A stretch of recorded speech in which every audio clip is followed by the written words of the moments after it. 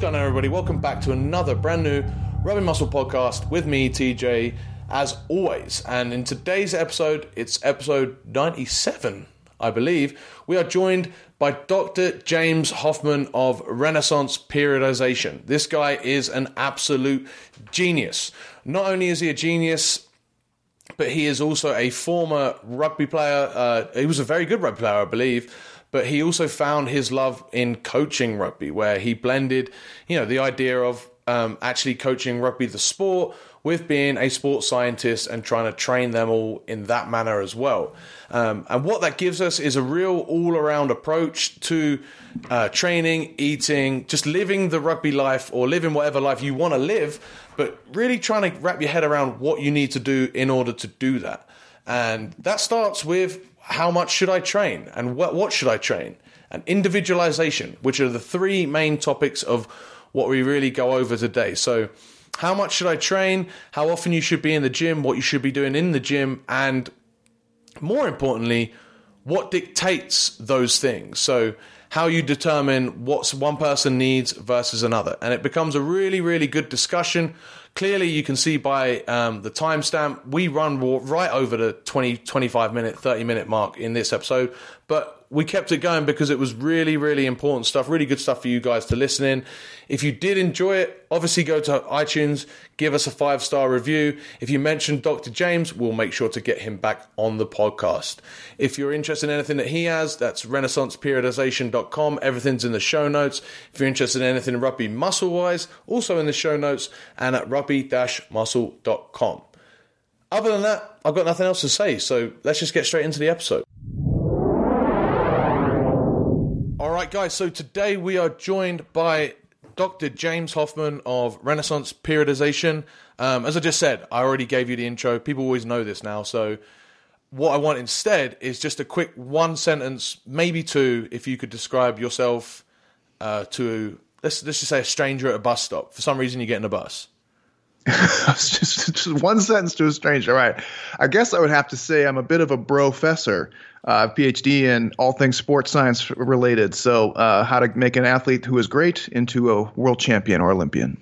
Nice. I like that, brofessor. So someone that studies all the stuff about bro things, right? Essentially.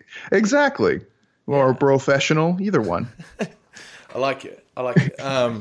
Cool. So we are flattered to have you on the podcast here today, and we're going to be talking about individualization and just general training volume considerations for rugby players. But before we do that, I didn't pre-warn you about this, but I like for every podcast, here we go. I like for every podcast for our guests to give us a completely random fact of the week. So it has to be like as random as you can, because the last two times I've done this, they've ended up being about sports science anyway. And I'm like, no, that's not the point. You're already on here for that stuff. So, it's probably my fault for sideswiping everyone, because to come up with a completely random fact out of nowhere that, it's implied that it has to be interesting is difficult. Yeah. But I trust you. I just had one, but it was a sports science one because I was like, shit, now I got to think of another one. What's your sports science one? You can give the other one, or you can think of a new one for the next one. Sure, yeah. So one interesting fact is that you don't even have to physically train very often to actually make improvements in a movement, whether it's actually making the movement better or even getting stronger.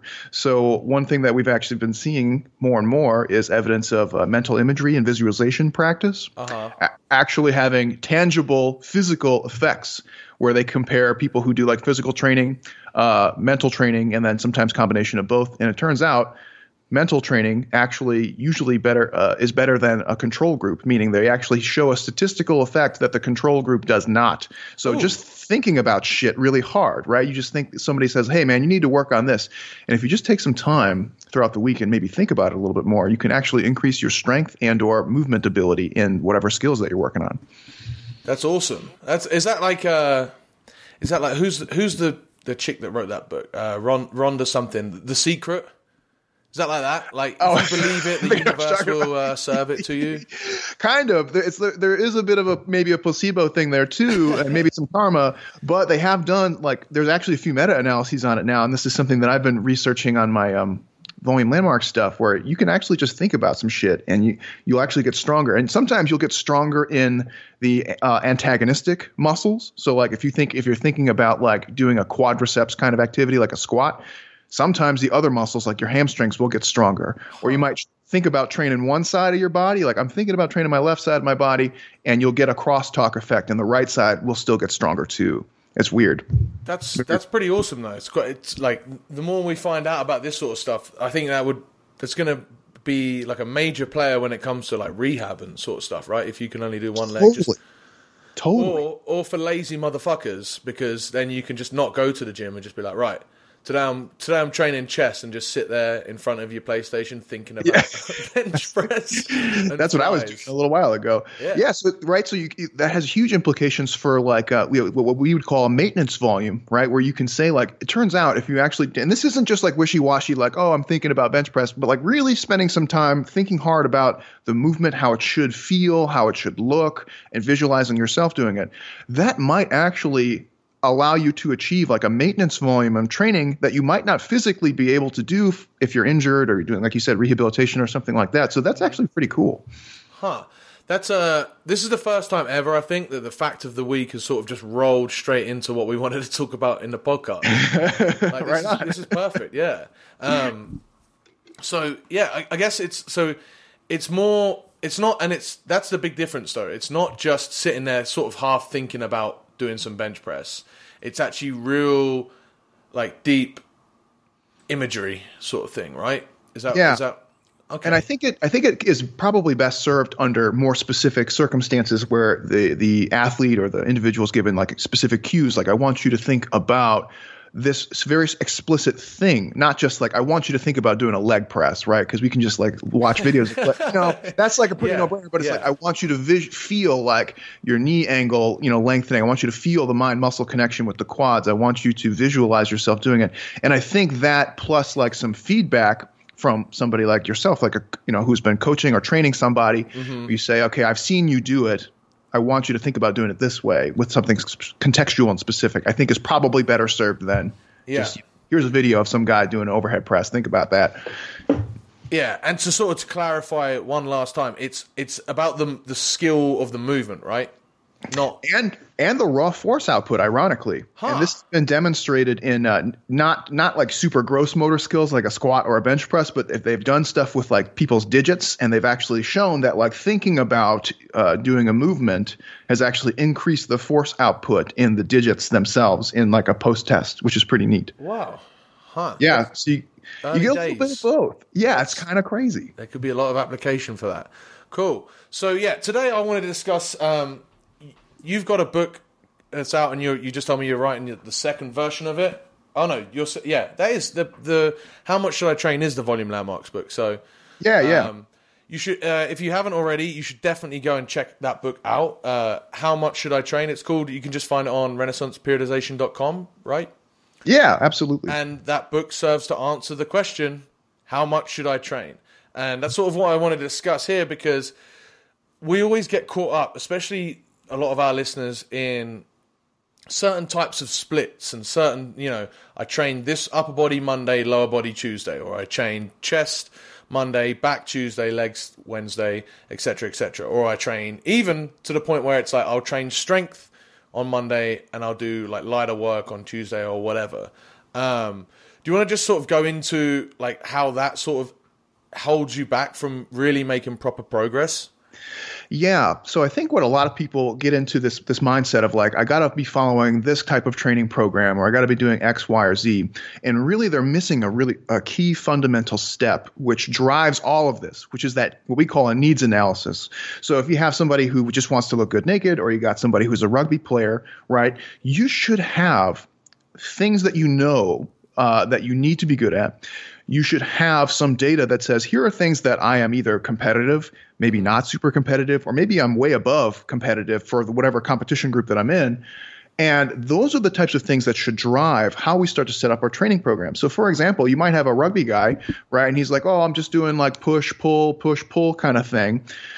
And that's okay. He's probably not doing him any major disservice, but really the reality is it's like, okay, how did you do last season, right? How does your strength compare to other players that you're competing against in your competition bracket? Where do you want to be? Should you be training upper body or lower body even as much as you currently are? Could you be better allocating your time to something like more rugby training, to conditioning, to speed, power, agility work, right? Really? To even just doing film time. Show me where you are good. Show me where you're okay. Show me where you're lacking. That is what really should decide where we allocate our training volumes to. And so it's easy to just say like, okay, legs up or push pull. Those are just easy things to fall into, right? But we have to kind of, if we want to get to that next level, you got to think about it on a little bit of a deeper level. And that's kind of the conundrum I've been having lately with the volume landmarks, where we wrote the book and it was well received, but then everybody's like, how many sets per week should I do for biceps? How many sets per week should I do for quads? And I was like, whoa, that's fine. And there's definitely a need for that. But let's think about it bigger. Let's think about it like for sports, right? Where it's like, okay, you got a soccer player, you got a volleyball player, you got a rugby player. You can take that same idea and apply it to the fitness components of their sport, the skills, and the tactics. Like you can blow that whole idea out into this huge thing. And unfortunately, I'm the only one who gives a shit about that. Everyone else is like, so anyways, what about abs? I'm like, fuck, fine, do it. I don't know, do whatever you want. But that's kind of where my mind has been at lately, where I'm trying to think of it on a bigger picture. I think that's great. And I think that's something that, like, probably I mean, there's so many different directions we can go with this. But firstly, I want to talk about that, like, needs analysis, which is critical, right? The amount of people that I have that the rugby players that come in and they're just training some random program that they saw on Men's Fitness or that their buddy gave them, or they're just training by feel, and they instantly make progress in their games. Because I'm like, right, what do you need to improve? And no one's ever thought about that. They're just like, oh, I go to lift weights because that's what you're supposed to do. And I'm like, dude, you squat 200 kilos. You don't need to be stronger. Right. That's exactly what I've been trying to, like, that's the same idea that I've been trying to get across. And it's more powerful than people realize, because if you have a guy who's like, especially you get like a back row player, like a winger, and he's squatting 200 kilos, it's like, dude, you can just do maintenance volume on your leg training. You can lift like once a week and then think about how much time that frees up for your conditioning. Whilst at the same time, if you're lifting 3 times a week and you're complaining, I just got to up my fitness and I don't know what I've got to do. Well, you don't need to up your squat no more. Take that away. God damn, dude. Finally, we're on the same wavelength, right? And that's huge, because it could mean like more time on working on rugby skills. It might mean more time doing situational, like, set pieces or working on specific situations, all of which, like leg training in particular, is going to wipe you out from, right? You can only do so much squatting and deadlifting before it really starts taking away how much you can do on the field. And that's true for any sport, rugby in particular, because you got to run around and you got to push pull. So that's the idea, right? Like, okay, if I have somebody who never misses a tackle, if they are always in the right place at the right time, they have very few errors, never drop passes, how much time do I really need to work skills and scenarios with them when I might be better investing time in fitness, right? Where they might just not have very good cardio. They might not have very good strength or power. Maybe I need to do more of that with them. And it's not a one-size-fits-all thing. And that's the conundrum of like being a coach, is like, okay, I want to treat these people as individuals, but if I have a practice session, I have to kind of get all of the individuals at the same place, generally doing the same things, which may not serve everyone in the best way. Yeah. So it's a challenge. Yeah, that's one of the biggest challenges, I guess, like, because I coach a men's club as well. And it is difficult because you've got some people that really need a lot of fitness, but if you've only got 2 sessions a week or even 1 session a week of actual rugby training, then it's hard to individualize that stuff, and then it's hard for them people or for those players to then individualize themselves after that, because maybe they're getting too much or too little of one thing from that rugby practice. And they, it's a lot harder to practice your passing or your line speed when you're on your own, whereas it's a lot easier to get in a squat or deadlift session. So, and some guys are fucking bums about it too. Like, let's be honest, right? Like, they'll come, they didn't do any GPP in the off season, they didn't do anything. They just show up and they're like, hey, I'm ready to go. And then they have to rely on rugby practice to get in shape. My policy has always been like, you need to have your baseline fitness covered before you start showing up to practice. Practice is for practice, getting better at skills, getting better at tactics, and then eventually moving into your specific preparatory stuff later on. Not for developing general fitness. Don't be a fucking bum. Yeah, I always say that to my guys. I'm like, we've got maybe 4 hours a week of practice at most. You've got all of the other hours that you can possibly do to work on your fitness. So here we're working on skills, here we're working on other stuff. I think, actually, like, I've been watching a lot of the NFL documentaries on Amazon, that All or Nothing thing. I think that's something that they get that down really well, where nearly every athlete, man, like has, or at least every position has their own dedicated coach. And so they can actually work a lot more around the individual and give the individual exactly what they need from a strength, from all of those sort of standpoints, skill, all of it. Yeah, especially football, they have so much money and resources. It's kind of a hard one to. It's good because they set a good example in that regard, but it's hard to like bring it back to other sports because they don't have 100 people on their staff that they can just like allocate to all these different players doing different stuff. But they do a good job. The one thing that you see with football, which is kind of a conundrum though, is that they're all kind of doing fuck all for their strength conditioning, where they might have a personal trainer, or they might be following the teams, or maybe doing a little bit of both. It's just a mess. Yeah, that's true. That's absolutely true. But at least they get that bit right. Yeah. Which is arguably, depending on how you look at it, it could be more important, right? Like, ultimately, the goal is not to be the strongest football player or the most powerful. It's to be the best football player, which is a combination of the fitness, skills, and tactics. So if you can't make field goals, if you can't throw and catch, like, you're probably not going to be very good, despite how much you squat. Yeah, for sure. That's really good. And then that brings us back around, if we can go back into the volume landmarks in a way where... Or actually, let's go back to the needs analysis. So, because before we figure out how much we can train, we've got to figure out what we're training for. So, what differences would you see? And we're going to take this like all the way back, and just in a training plan with a rugby player versus a non-rugby player, is there any things that the rugby player, like, even if he says, look, man, I'm not really bothered about getting better at rugby. I enjoy it. I enjoy playing on the weekends, and I enjoy practice because I'm training with my buddies. But really, I'm not too fussed about that. Is there any difference between a rugby player and a non-rugby player in their weight training, I guess? I mean, if you're just doing it for recreation and fun, you can approach the weight training the same way. Like, whatever you want to get out of it is what you're going to get out of it, right? But if you're stepping onto the rugby pitch to be an excellent rugby player, it doesn't mean you want to be in Super League. It doesn't mean you want to be on the national side. It just means you want to be competitive, right? Then there's a big difference. Then you actually have to start looking at these things and saying, like, okay, if I take a homogenous group, or if I take the people that I'm going to be competing against, I need to know their performance measures, right? Like, how many drop goals are they going to make, or how many kicks, or how many tries, or how many tackles, or how many breakaways. Those are types of things I want to start learning about and understanding, so I know how to be competitive. I want to know about their fitness, right? Like, what's their intermittent recovery tests that they do? What's their strength in their legs? How fast can they run? How high can they jump? Now I have some comparative values to look at, and I can look at myself or my athletes and say, okay, how do you stack up compared to like Division I, right, or Division III?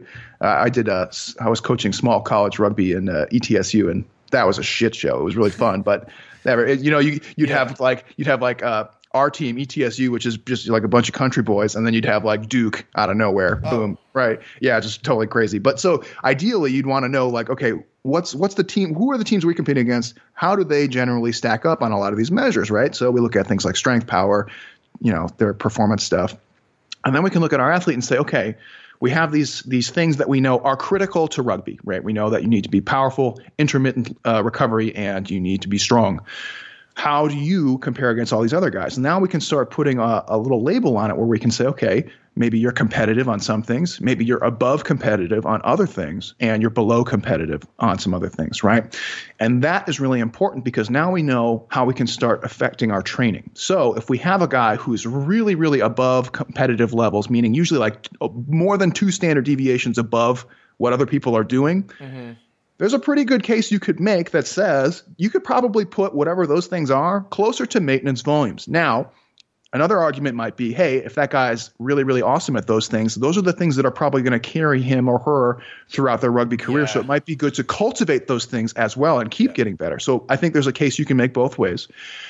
Or you could also start looking at the other end where you say, here are the things that are definitely holding you back. Like, you are a prop and you squat, like 100 kilos, right? This is just not going to fly. You just need to be stronger. There's no way around it, right? And that is definitely holding you back. So leg strength is a huge priority, right? And that's where we can say, you know what?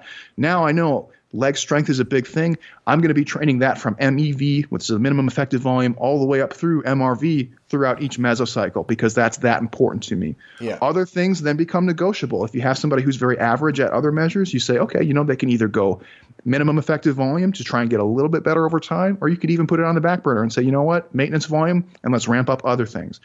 That's the art of coaching. There's not a right or wrong answer to a lot of these questions, but it does give you some tools to start systematically looking at these things and prioritizing them in a plan. Nice. And then to go back to that, the prop, right, that squats 100 kilos.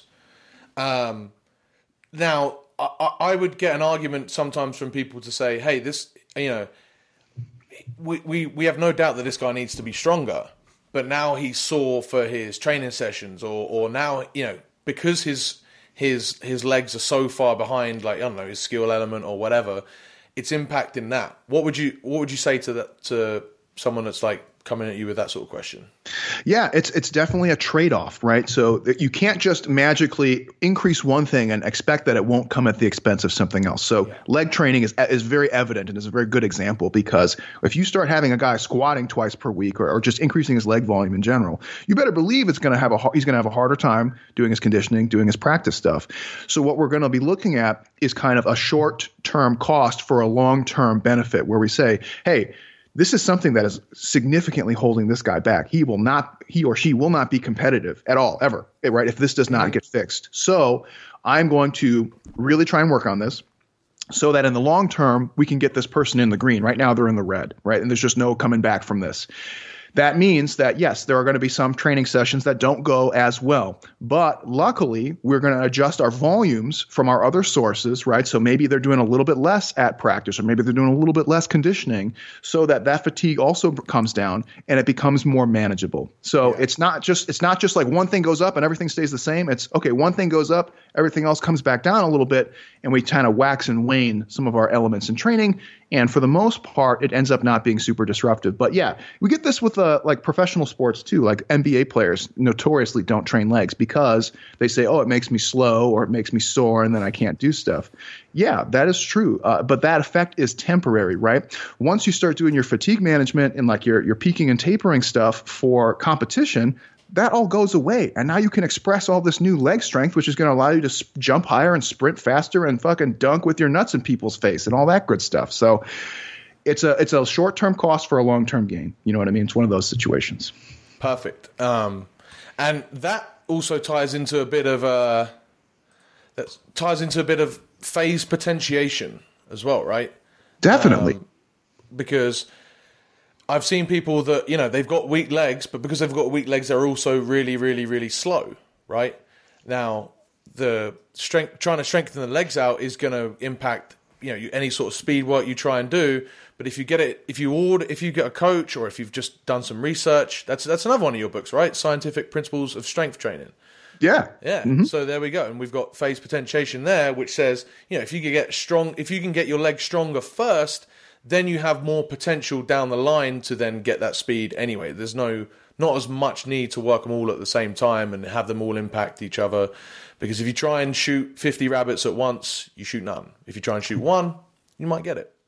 And yeah, that's a perfect example, because that goes back to the needs analysis, where you say, okay, my guy or girl is slow, right? They're slow. They're whatever measurement that you want to use, right? Maybe it's 40 meter, 20 meter, something like that. Mm-hmm. Well, why are they slow, right? Are they uncoordinated? Is their technique bad? And you say, no, their technique's okay. It's not terrible. Mm-hmm. What about like their leg strength? Well, their leg strength is really shitty. Oh, well, those are probably going to go hand in hand.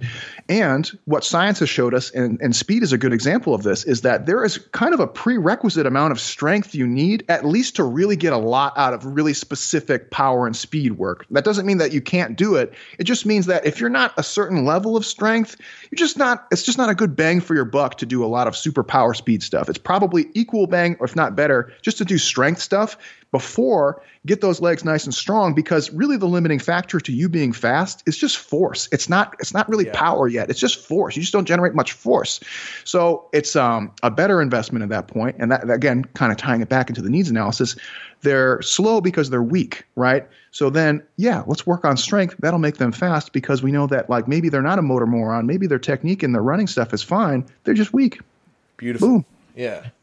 Yeah. And like, getting your face potentiation in the wrong order, I kind of see it like it's like if you're going to a buffet line, right? But you've got like a tiny plate, like like it's the size of your palm, right? You're going to have to keep going, doing it forever. Whereas if you have take a giant plate or just a giant fucking tray, you can load that bitch up. And just getting that tray is it's like doing all of your strength work or all your GPP stuff beforehand.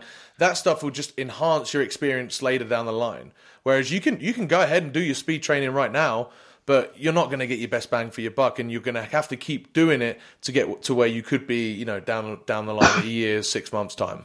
Yeah, I totally agree, man. It's spot on. Absolutely true. All right, so last question on this sort of volume landmark stuff is we get a lot of people that ask about how they should train when they're like in season versus the off season, and because there's a big difference in your week where there's 2 to 3 times you're having giant blokes running into you as hard as you can, trying to take you down, or you're trying to take them down. It gets real physical, so that's definitely got to have impact on people's training. Do you want to go into how that should impact your training? Yeah, absolutely. There's a couple different routes we can go, so forgive me if I'm a little scatterbrained on this one. So just some general trends when we go to in-season now. Keep in mind, there is a huge individualization factor here. So let's just say, for example, if you had a college freshman and a college senior, their in-season phases might be completely different, right? They might have they don't even look the same on paper, right? So just keep that in mind. But if we're just kind of outlining some general trends, right? As you move in season, most of your specific fitness training, so your strength work, your power work, your conditioning stuff, essentially gets moved into maintenance volumes, which is abysmally low. Like we're talking probably less than 30% of what you need to actually get better at fitness. So it's really, really low. Now, what's really interesting is that your sport training, I would call tactics, which is you going and doing sport training like rugby, goes up, right? And what we would call basically minimum effective volume, or even up to what we would call the maximal adaptive volume. Basically like trying to get as much out of your rugby training as you can, right? Yeah. That's the idea. What's interesting though, is that there is some kind of crosstalk on some of those things. And so what you would also find is that rugby training, the same thing that you need to do anyway, is actually helping you cover some of the volume that you need for fitness in terms of your speed work, your conditioning, maybe even your strength work to some degree. It's covering you on your skills as well. So when you're doing your scrimmaging, you're working on scenarios, you're working on set pieces, you're still having to do all those same basic rugby skills that you've been practicing for a long time. Now you're just doing them in a live setting. So the cool thing about the in-season phase is you kind of move everything else to maintenance volume, but your tactics stuff, the stuff that you do at your practice, is kind of covering you on most of that. So the short version is basically everything else can go down really low, lower than you probably think. You don't need to spend a lot of time kicking drop goals after practice. You don't need to spend a lot of time doing a lot of fitness stuff. Most of that will be covered. You do have to do some, but probably not a ton, because a lot of it is covered by that maintenance volume. Now, you can go a number of different routes on this. Generally, what we recommend in the in-season phase for the fitness stuff, you're doing mostly repeated sprintability or high-intensity intermittent kind of stuff, which you get from practice. For the weight training, you're doing your power, explosive stuff, maybe a little bit of maximal strength in there, maybe some speed, agility, change of direction, that kind of stuff.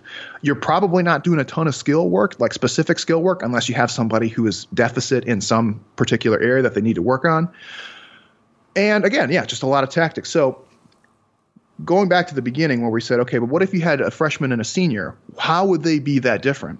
Well, just as an example, that senior might be looking to go in semi-pro or even pro. Like I had a guy who was now he's playing with the Saracens up in Seattle. And so you can imagine like his training program was a little bit different because he was more advanced. He was already pretty good at rugby and he was already really fit, which was a big bonus. You might have somebody else who is like a 55 kilogram freshman, and they want to play in that same Saracens team. And guess what? You're just not big enough. You're simply not large enough. So you might find that same player might even be doing something like hypertrophy training in his in-season phase, especially if he's not, a starting player. Is that bad for performance? Yes. Is it good for making long-term gains so that by the time he's a senior, now he's maybe closer to 70 kilograms, 75 kilograms, and now he might be more competitive? Yes, that's the idea. So that's where individualization comes in. When you say, I can't just have all of my team doing the same thing. I have some players who need to be performing at their absolute best capacity. I have others who have longer term goals, be it strength or hypertrophy or whatever, that I'm accommodating at the same time. So it gets a little crazy. Yeah, because it impacts, for that guy that's doing hypertrophy during the week or during in season, it is definitely going to have some sort of impact on that Saturday or Sunday game. 100%. But we're not targeting that next Saturday, Sunday game. We're targeting a game a few years from now where now you've developed a bit of muscle, you're still playing, you've done all of that skill stuff, and you're better. And because of all of that stuff, you recover better, you're just a better athlete. And if you're fitter to go to the senior guy, if you're fitter, if you're just more, if you're playing at a high level, each rugby practice isn't actually taking as much out of you, and the games, they're not taking anywhere near as much out of you as they would do for that freshman. So yeah, that makes a lot of sense. How it's not just a case of saying, "Hey, in season versus off season." It's like, who are you and what do you need to do, and then we adjust from there. Dude, man, you nailed it. That's perfect. Yeah, and then the biggest impact is that one. I mean, you said a lot about training, but I think the biggest impact in season is, you've got that 80-minute match every single week, and that's like a big training session in of itself, which is why, like we said, touched on earlier, those lazy bastards that they use rugby to get fit, because it's a very good thing, because you really do challenge yourself. So, yeah. Yeah, it is unfortunate. I mean, I don't want to hate on people who are doing it recreationally. That's not like what I'm trying to say, but it's one of those things. It's like when somebody's, and this is true for any sport, where they were like, "Hey coach, I want to be the best." And you're like, "Okay, cool. Like, are you hydrated most of the time? Do you sleep well?" And they're like, "No, I don't do any of those things." And you're just like, "Get the fuck out of here. What are you doing? You're not serious. You're not serious about this." And that's okay. There's a place for that, and there's recreational rugby. Yeah. That's a thing, and there's D3, there's like all sorts of fun stuff. But when you have people and they're telling you, "Hey, like I want to be better," like, well, don't be a lazy bastard. Make sure you're fit when by the time you show up to practice already. Don't be that guy who hasn't touched a ball, hasn't done a drop goal, hasn't run at all for the whole off season. Yeah, and don't be that complaining about everyone else. Don't do that. Yeah. Don't be that guy. Oh, man. This was brilliant, mate. Where can people follow you? Where can they find your stuff? So we've mentioned renaissanceperiodization.com. They'll find all of your stuff there. Yeah, that's the main one. Mike Israetel and I do a weekly webinar on another program we call it RP Plus, which is a really cool database where we make a lot of videos. Some of them are the same courses that we taught in our collegiate career when we were professors. We do a weekly webinar every week where you can literally just shoot us questions and we'll answer them for you right there on the webinar. That's usually the best place to find me. RP and RP Plus. Nice. Awesome. I was going to say get people to follow your Instagram. Is it RP Dr. James? RP Dr. James. I remember listening to a podcast with you like last year. Or no, I didn't listen to a podcast. I saw you post it. You posted like a week of your own strength training because you're like, these people have been giving me shit. I guess I've got to start posting my training and stuff. You did it for about a week and then it went straight back to cats. Dude. Okay, so like people compare me to Mike. Like Mike is really active on social media. I'm not. Like mine's like stupid heavy metal jokes, anime jokes, cats. Like I'm like a typical user. I'm not like a fitness guy user. Yeah. So people literally, we did a seminar in New York, and somebody came up afterwards and was like, "Oh man, I've been following you forever." I'm like, "Whoa, that's so cool. Nice to meet you." And he was like, "Dude, your Instagram fucking sucks." And I was like, "It's just my personal thing. I don't know. I just do it for fun." So yeah. It's funny because I linked it into my stories today to say, for the questions for this next episode. And I clicked on the account and I was like, people don't know who this, if he's actually, if they only know him through Instagram, they just think, oh, I'm interviewing some guy that travels and loves cats. Yeah. Somebody DM'd me the other day and literally the question was, "Who are you?" And I was like, rude, first of all. Why are you DMing me? What? Yeah, I was just like, I don't know what you want me to say. I'm me. Like, I'm not trying to sell myself to you here. Like, what do you want to know? It was funny. Awesome. All right. Well, thank you for coming on. And, well, you're going to be on in the next one anyway. So in a Magic podcast 2 days, we'll see you then. All right. Thanks for having me, buddy. All right, guys. Thank you very much for listening. If you've enjoyed this episode or if you've enjoyed any episode of the Rugby Muscle podcast, please go ahead and give us a 5-star rating and type a quick review. It takes about a minute and it really helps us out. A ton helps grow the show, helps grow Rugby Muscle. And in turn, we will be able to give you guys the best quality content, information, and programs that we possibly can. If you're interested in any of that stuff, like the free physique nutrition video series, or the TJ Strength Supplement Guide, or the 50 free rugby conditioning sessions, you can find them all at rugby-muscle.com or by going through my Instagram profile at tj.strength. Give me a quick follow. And until next time, guys, I've been your host as always, TJ. See you soon.